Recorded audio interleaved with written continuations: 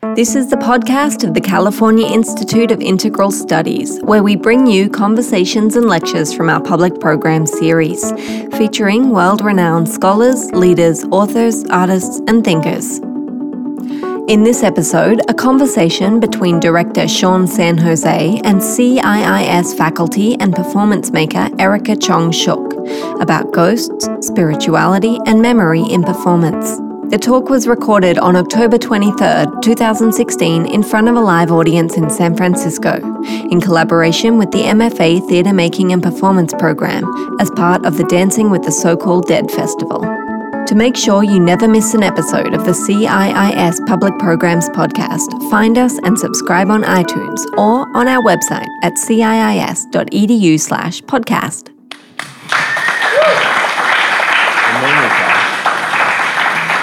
So Sean, we are so happy that you are here to join us. Thank you. Very happy to be here. Happy to be part of a festival that deals with these things.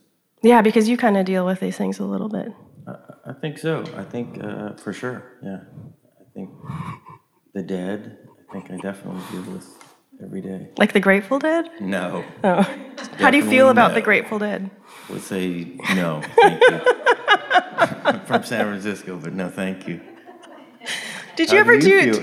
I feel okay. Did you ever do this? I didn't plan for this, but did you ever do like tailgating? No. Did you ever Did you ever go to like tailgating parties, like before a concert or before a sporting event? Sure. Because I was thinking about like how the Grateful Dead shows. I think I got into one show, but I would go to the parking lot and hang out before, and that was where the party was at. I remember I seen Miles Davis at the Greek Theater. And the silly, funny thing about it was when I was coming up, this dude grabbed me right before I come in. He says, miracle ticket. Yeah. I was like, no, I'm cool. I got a ticket. It was like, no, I have a ticket for the Grateful Dead. Yeah. That was at the I want Miles a miracle Davis every day. So, there's a whole miracle song, Sean. You should bust it out. Oh, I missed the... Yeah, it's different. Reference. Miles Davis. Sean is awesome. He's a director and writer and performer and co-founder of a company called Camposanto, which is a performance company primarily working with people of color. And the company was founded in, 1996? That's a long time ago. Years. Oh my gosh. And you guys have a new show right now. We have a new show right now at the Magic Theater. What is it? It's called Nogales by Richard Montoya, the great artist Richard Montoya from the group Culture Clash. Yeah, it's really exciting, opening the Magic's 50th season. And you developed the work in collaboration with yourself and with Camposanto? Yeah, absolutely, yeah. It's a piece that we developed with Mr. Montoya over the last few years. What's the blurb? What's it about? Well, speaking of the dead, it's a piece that was in response to a murder in Nogales, Mexico, which is the border, the southern end of Arizona here. A young boy, a 16-year-old boy, was murdered by the U.S. Border Patrol shooting into Mexico, shot in the back for throwing rocks.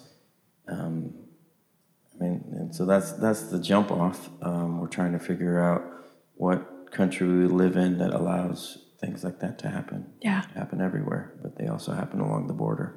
Can you say the boy's name? The boy's name, is Jose Antonio Elena Rodriguez.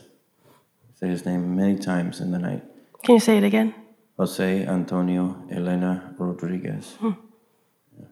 Do you know where his name came from? Like who he was named after? Or? No, but like most Mexican kids, named after a bunch of different family members. Yeah. So what has the process been like creating that specific? I'm specifically curious around like the research behind creating that. It's all research, really, in a lot of ways. Richard Montoya, with Culture Clash, they've done for many years, they do these pieces where they'll go into a city, they'll go into a place, and not like create a piece of interviews, but rather get a picture of a place, and then they'll regenerate it and show you that picture back, which is to say it's not verbatim text, it's not interviews trying to create some verisimilitude of what people act like, or I think they call it, you guys might call it in the program, docu-theater, which I'm not sure what that is exactly, but it's not that. It's much more about going into a place, responding to people, and then trying to tell a story back. For those people, but also for ourselves. And so with this, we went to Nogales. All we knew was a boy had been murdered by the U.S. Border Patrol, and we wanted to figure out why. And then the exploration informs the piece, if that makes sense. So we went there without knowing much, and without trying to say any statement other than, how could this happen? Why did it happen? And it led us to Sheriff Joe Arpaio in Phoenix, one of the head policymakers, anti-immigrant, anti-Obama, basically anti-people of color, people that have been in power for more than 4 decades. It led us to the boy's grandmother. It led us to the safe houses in Nogales where people are sent back to. It led us to the Jesuits, the Sisters of Mercy, guides along the border, a lot of activists down there, a lot of... And then that tells you what story you're trying to tell. So you met with the Sheriff Joe? Yeah, Sheriff Joe. Yeah. What was that? What was that meeting like? Surreal, strange, you know. For you, those of you who don't know, this is the guy, Sheriff Joe Arpaio. He's the head of the anti-immigrant campaign, really, for Arizona, which in a lot of ways leads the rest of the country, because they like to tell us that they know what's going on the border, and so therefore we should follow that. But he's been doing it for 4 decades like that, and now there's a whole presidential campaign based on that out-and-out hatred.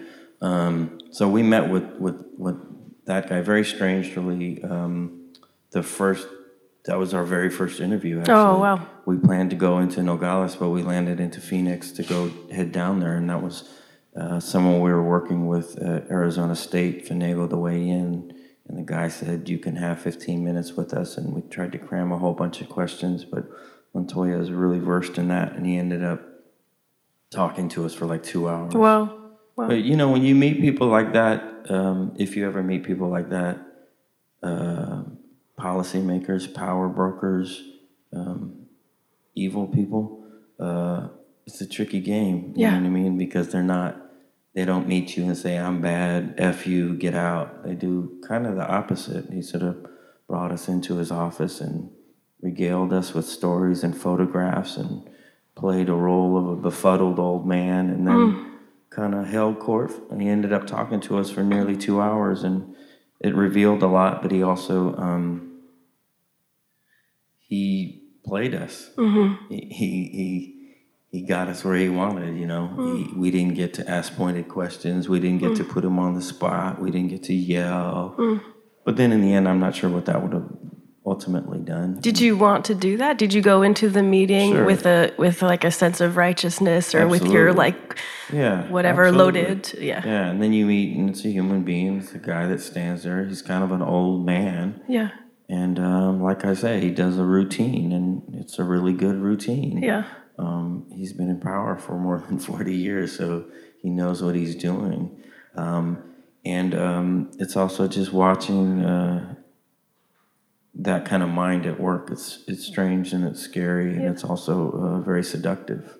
How did that affect then the process of writing that character? I'm thinking about bad guys, and I'm thinking about how like the most compelling bad guys are the ones that you like. Yeah, I mean, I think in a lot of ways Montoya says that a lot. He says that he takes his boy Mountain, who's a beautiful young kid, is 6. He says, I take him to the movies, the cartoon movies, and he says the bad guys is always the dragons, 50 wings, 700 heads, 50 swords, and then the good girl is, you know, has a backpack or something, just hella plain and simple. But you know, the fascinating one is the one that's flying through the air and spit fire and all kinds of stuff like that. So I think what was interesting about sitting and talking with him is that even in his routine, even in his political game, he revealed himself. And I think sometimes that he ended up doing himself in, even if we weren't able to pinpoint him. But it really, more than anything, let us know that policy, rhetoric, zeitgeist, mind games, power of word, power of press, that's what that fuels hate. And then you go, oh, I get it now. Like, it's a state full of brown people, except no one has any power. And it's a state full of brown people that are kind of openly hated. And then you go, how does that equation even work? And you get a glimpse of it when you see the power of words and the power of policy. And has he... and the play's funny. The play's funny. Has he seen it? Grimmest conversation ever. Sheriff Joe, has he? Because Richard Montoya portrays him in the play. He's the access point of the whole piece. No, he hasn't seen it. We invited him. So interesting. So you said that you spent time with Jose Antonio Elena Rodriguez? Yeah. You spent time with his grandmother? Yeah, his grandmother. What was that like? Is a grandmother that lost her grandchild. I don't know. It was a woman that let us in her house and told us how sweet her grandson was. Yeah. But, the survivors of things like this, as many of us might be in the room, that's a noble game, strong. She didn't cry, she didn't weep, she didn't plead for sympathy, she didn't yell. She stood there, she stood in the doorway of the kitchen, she stood firm, she told us facts about the kid, like beautiful facts. He had a beautiful smile, he laughed, he played with the other grandchildren. He liked to eat milk and cookies and wanted to go. She told us the beautiful dreams of his life. Yeah. Oh gosh. Did you this might be a rather esoteric question, but did you feel like you were collaborating with Jose? Or did you feel like, what was your relationship to this?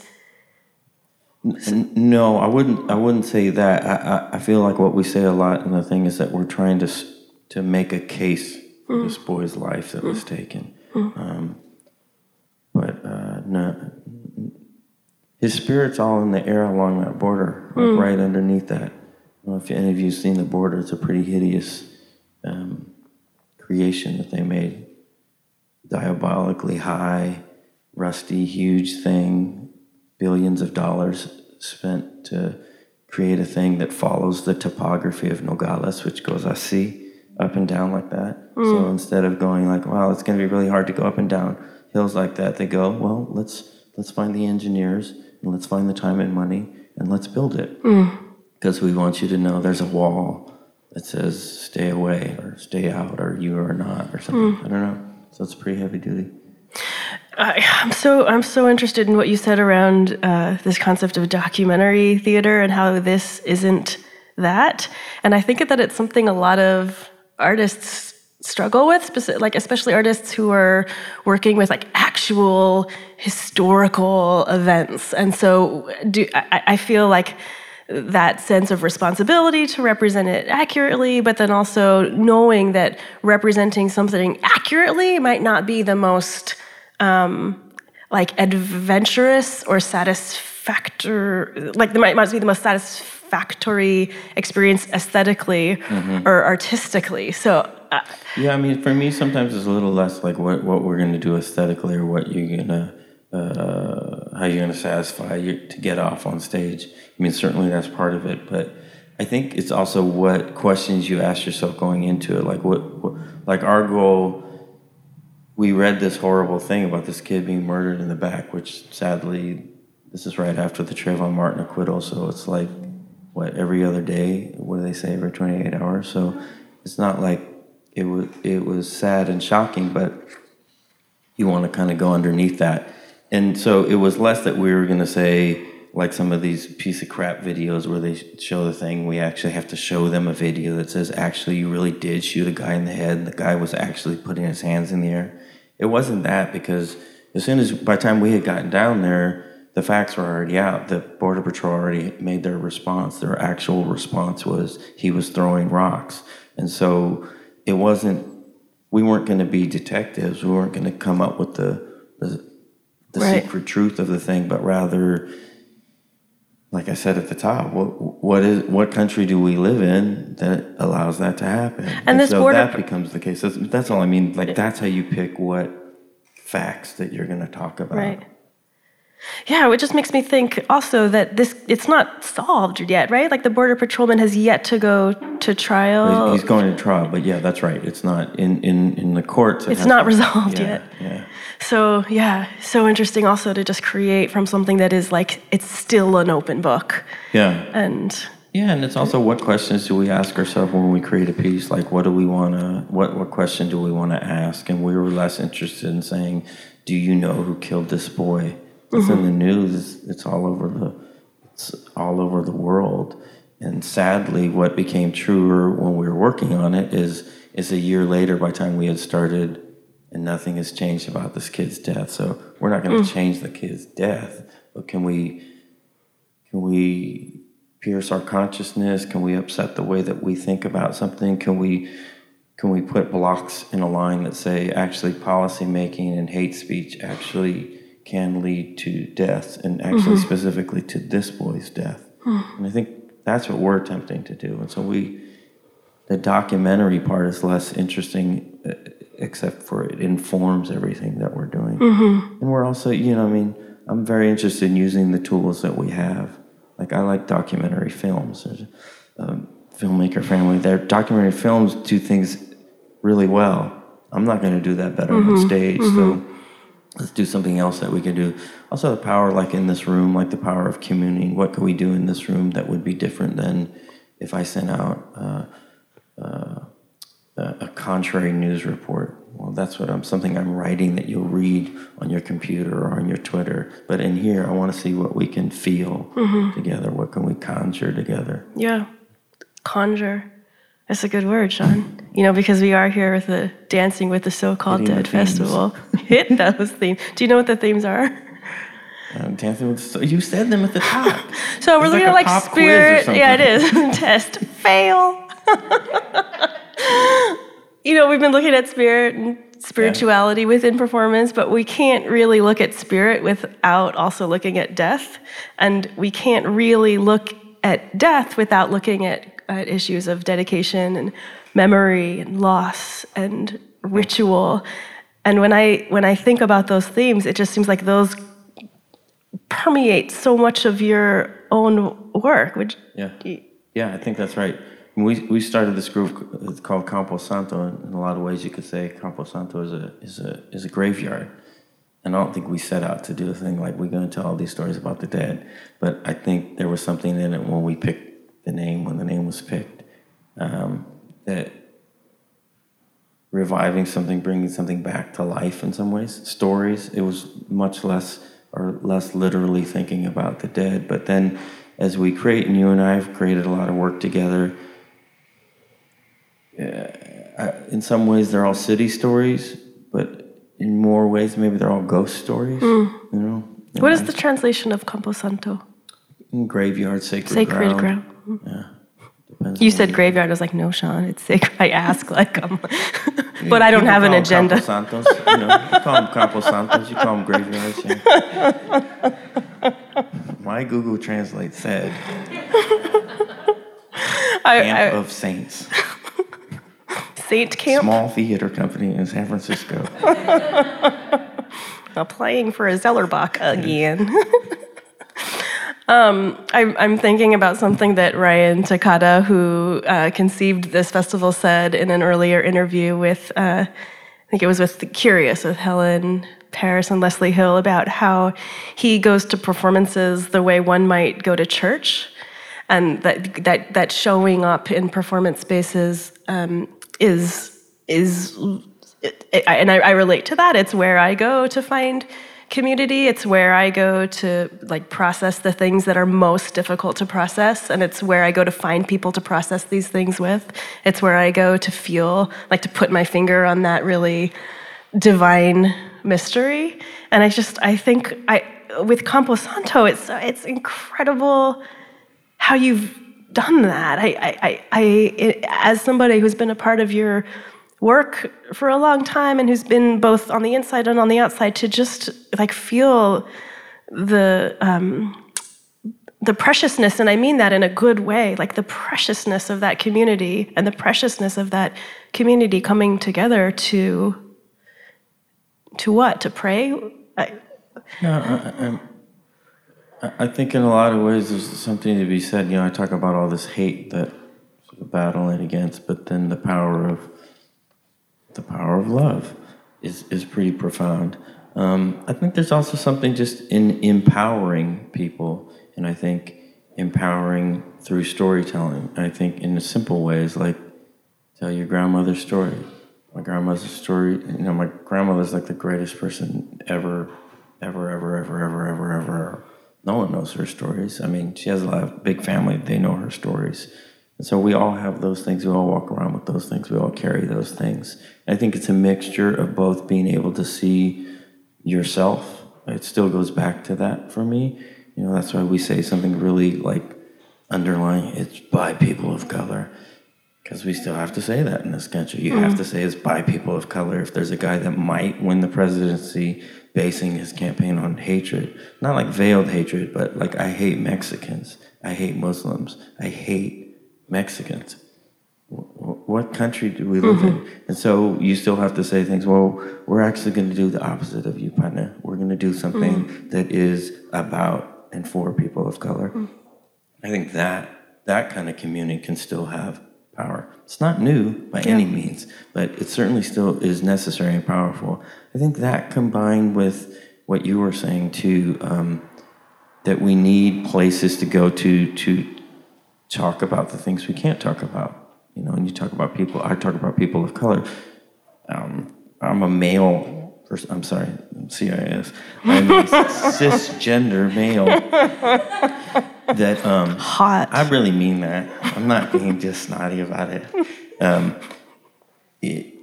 I say all that to say person of color because I grew up with a lot of inabilities to express. But then there's a lot of feelings going on. So it's a really confusing world when your slow ass wakes up and goes, oh, I have all these feelings. What do I do with these feelings? Oh, my uncle got shot in the back. What am I supposed to do with that? Oh, my mama got AIDS. What am I supposed to do with that? Oh, my partner Darn got murdered by the police in Oakland. Oh, we're selling dope, and that doesn't feel really good because then I saw this lady strung out on dope, and I think all these questions, you get screwed up, and you're complicit. Some of them you've done, and some of them you've witnessed. Some of them were thrust upon you, but then you go like that. You don't know what to do with it, and we're nimble people. We're agile people.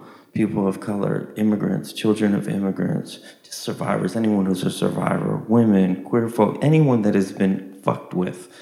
And then you get tough, and you dance through life, but then you dance really good at it at a certain point. You're like, I got this shit. I don't feel shit anymore.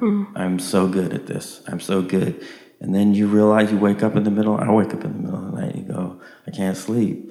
I drink hella coffee. That's not why I can't sleep though. I can't sleep because there's all this, and the world doesn't make sense to me. It doesn't compete. It doesn't complete itself. I tell people I've been playing around like this for a while and still do it for the same reason. I have a very hard time out there in life.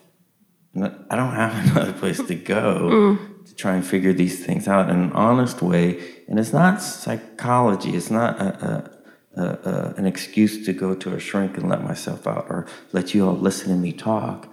But it's a place where I have to go and I go, but you feel the same thing? Have you done that?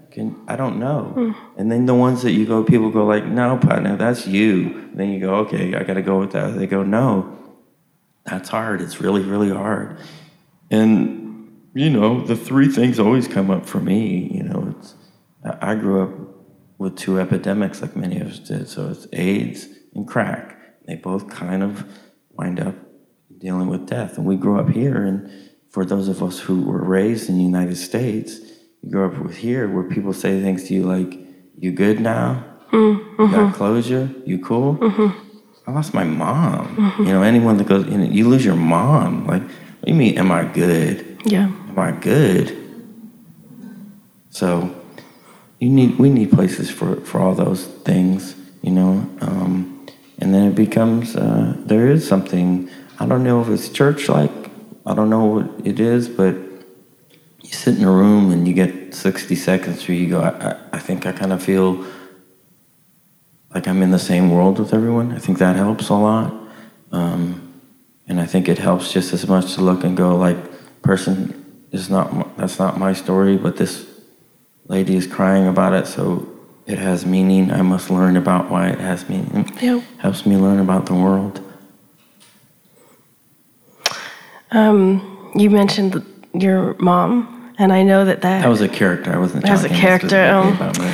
The character playing Sean lost the character playing.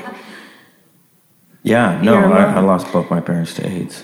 And I know that it's when I was thinking about the way that you transformed that loss into action, I wonder if you could talk a little bit about Pieces of the Quilt. I know this is going way back, but just how that came to be and what that project was. I think it's all similar stuff I've been talking about. I mean, if you look out in the world and if you don't see yourself, and the world tells us one thing and then we experience another thing. And with AIDS, we grew up in a world where our stupid president didn't say the word. So the president of the United States didn't say the word of the epidemic that was spreading throughout his own country. So are we then logically led to believe that it doesn't exist? And then that's what they tell us, because that's what the president is telling us. I'm not saying the president's the only person, but everything kind of shit falls down. And so we walk around in that world and they tell us all kinds of things. And so at the end of the day, we're stuck in an epidemic, and our brothers and sisters and our neighbors and our co-workers are dying, and there's not a lot to be done about it. And by the time that my mother got AIDS, I had lost a lot of people by that point. I grew up in San Francisco, so nothing new in that story, sadly. But I didn't know what to do. Just as like a boy, a mother's boy, I didn't know what to do. And so I did kind of what I said. Like, I was like, well, I work in theater. What should I do? I should try and do something that translates to that. So part of it was that I was working in theater, and I didn't see theater that I guess was doing that enough. And this is longer time ago. Like 1995? Yeah, 94, 95, yeah, exactly. And so, there weren't cool TV shows that had, like how the queer folks and people living with AIDS. There weren't cool AIDS drugs that let people live for a long time. And so you got AIDS and you died. You could battle it, but you died. And so I think I can look back at it now and say, like, this is why I did what I did. But I was like, I'm going to do the thing, and we're going to get together, we can tell hella stories about it, get people in the theater, because the taboo of it was still very active in my life, very much so, that you gay, you do dope, you fucked up, you got AIDS. It was very much, in my world, very, very active thing that you had to fight against. So I just felt like if we told real human stories, no boogeyman, no sheets over faces, no the creature walked in the room and took my friends, which are cool. It's just not the kind of thing that stirs me to action. Yeah. That if we just put some human faces to AIDS, maybe we could sit side by side with each other. There were short pieces, and if I could go like, hey, Erica, that one reminded me of my cousin. You go, that's interesting. The one before it reminded me of my best friend. And we'd go, oh, right, everyone gets it. It's a communal thing. So structurally, Pieces of the Quilt was produced by The Magic, and it was a collection of short plays. Well, it's a little group that we did, a group called Alma Delfina, where we just straight up wrote letters to writers and said, would you write a short? And the writers you got signed on were amazing, like Edward Albee and Tony Kushner and Intozaki Shange. I mean, you really pulled together. I think when I was looking into this, it was just incredible to see these artists, these writers who were such like big hitters paired next to folks that we might not know of. So that kind of like horizontal democracy within that project it's something that we don't often see. Yeah. Right? Yeah, and I think that's just people responding to the world. Yeah. Like, so they all had stories of people who had died of AIDS. So it wasn't like, it wasn't a big sell job. Right. And I think the idea exactly that you're saying, that stories of different magnitudes told side by side was kind of the idea. Also told side by side in any kind. It was envisioned to be done anywhere. Yeah, so, you performed it in theaters and schools and the prisons. Magic Theater ended up producing like a collection of it as a theatrical thing, because we wanted to say it's a theatrical thing too, but we really started doing it in clinics and Castro and Mission, and then in schools and libraries and places like this. And then a few years later, you started a project called I Feel Love with Erin Cressida Wilson. She's a writer. Yeah, by the time we were going along pretty good with Camposanto, and we just came up with this other idea to do more about AIDS. And what was that? What was the play, I Feel Love? What was that about? Well, the play went back to a question about, Erin had asked me, why don't you talk about your parents? And I thought I had talked about it a lot, because the piece we did, Piece of the Quilt, people responded to, so like in the papers or whatever, talked about it. So I think the idea that my parents had AIDS and that they died of AIDS was out there, and that was the story to me. But then whatever that was, maybe 8 years hence, after they had both passed away, they died within a year and a half of each other. Obviously, I was still dealing with it, and I think that was more like a temperature check. Like, so what goes on if you think you dealt with something and you publicly have dealt with it? What was that like to deal with something so personal, so publicly, and to I mean, you're not, you seem like you are a private person, and to have your, like, the deepest part of your story in the newspapers and in the world, and how is that for you, or how was that? I think it seemed important, I think at the time, the idea that a younger person could have parents dying of AIDS seemed strange and shocking, and it was sort of like whatever can get people to listen to it through the numbness, and so I think it was good to do. I think it ended up messing me up as a human being, because I thought that I had been dealing with it all Did you just feel naked, like you had I just imagine walking down the street and feeling like my pants are down or something? Nah, because that's just a statement. My parents died of AIDS. Like, we should know that. It's not like a secret to me. Right.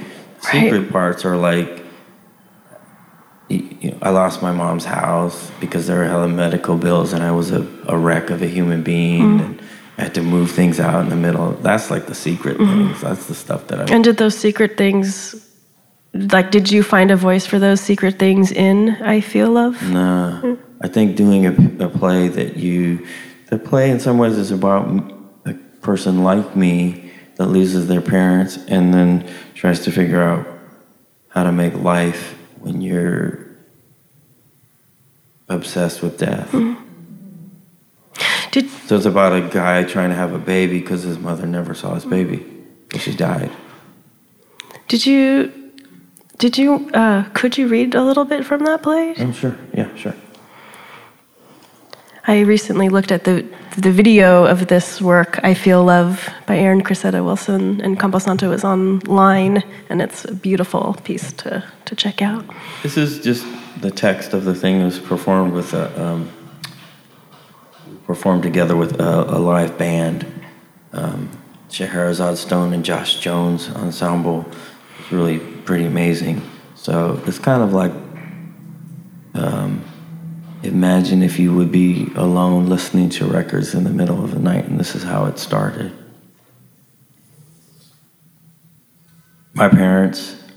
Both my parents are dead. I killed them. Gave them both morphine, and they died softly and asleep. They died slowly, though, still. 2 years, 4 years, then 8 years, and finally it was too much, and I killed them. No one deserves to die that young, but no one deserves to live like that. Oh, they died of AIDS, too. I gave them AIDS, too. Well, I told the world they had AIDS, so like that I gave them AIDS. Sad truth.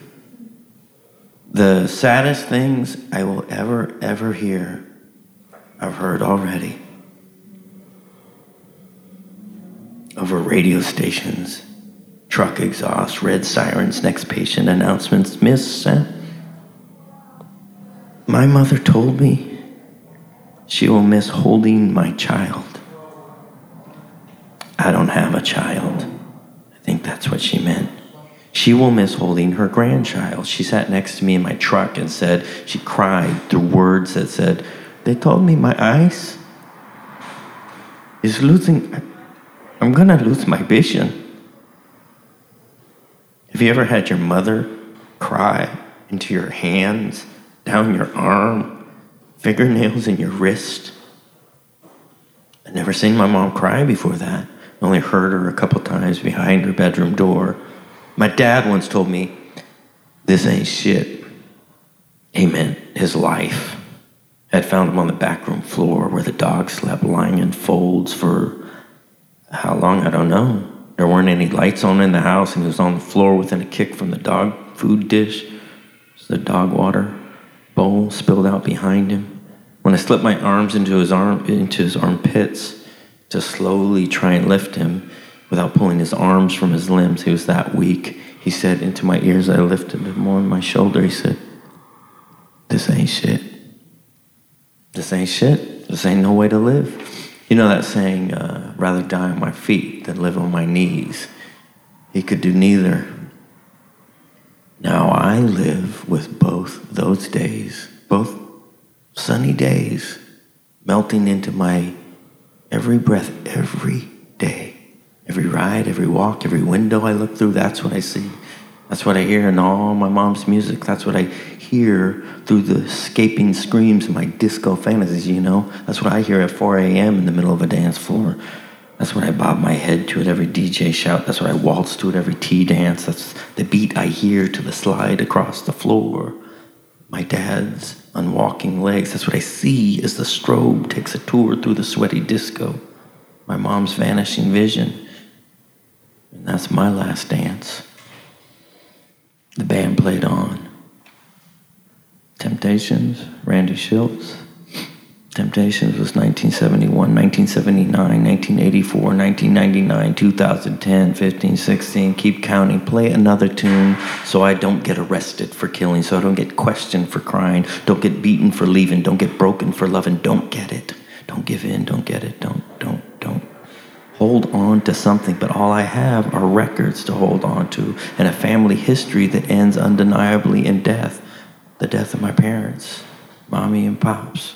So all I can control is the past, the history, my history. Let me tell you a tune or two. You think you know the song, right?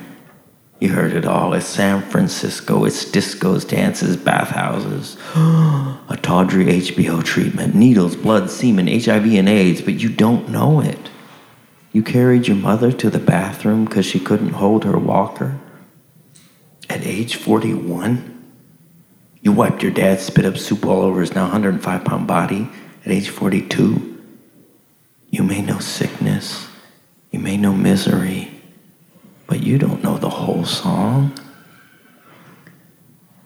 Remember the sound, that fuzzy sound of a record.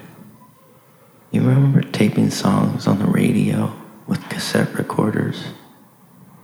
Remember the smell of mimeographs and the purple on our fingers, the smell of paste, the taste of gold stars. You can't know it till I tell you. Thank you so much for sharing that, Sean.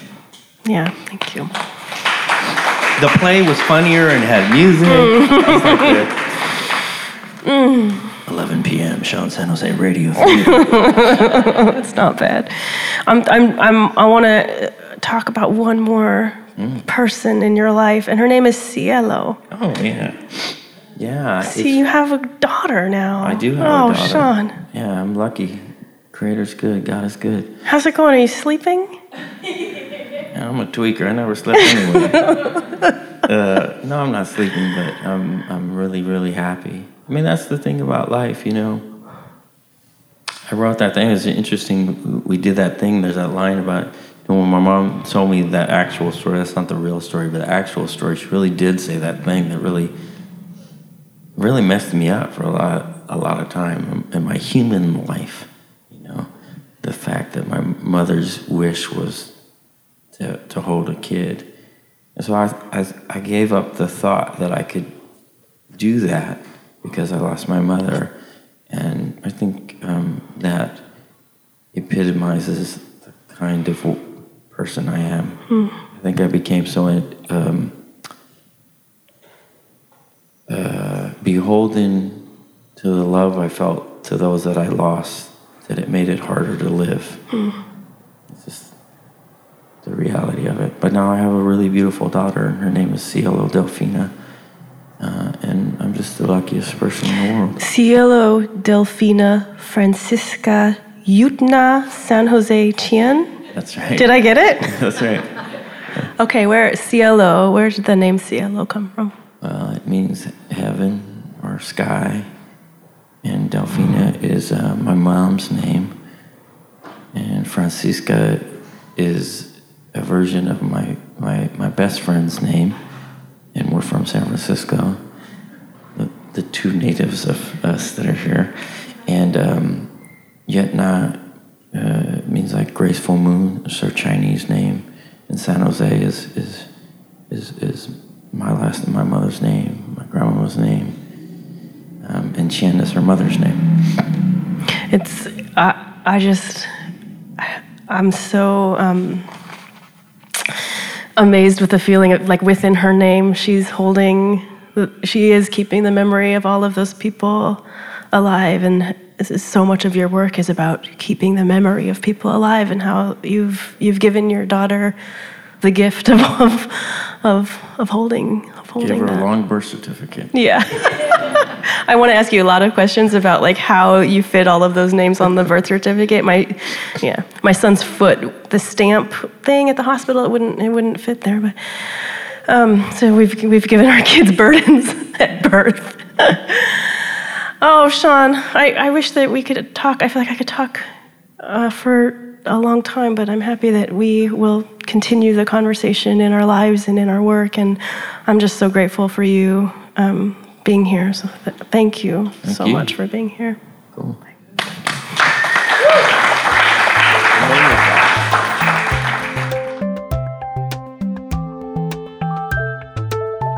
You've been listening to the podcast for CIIS Public Programs and Performances.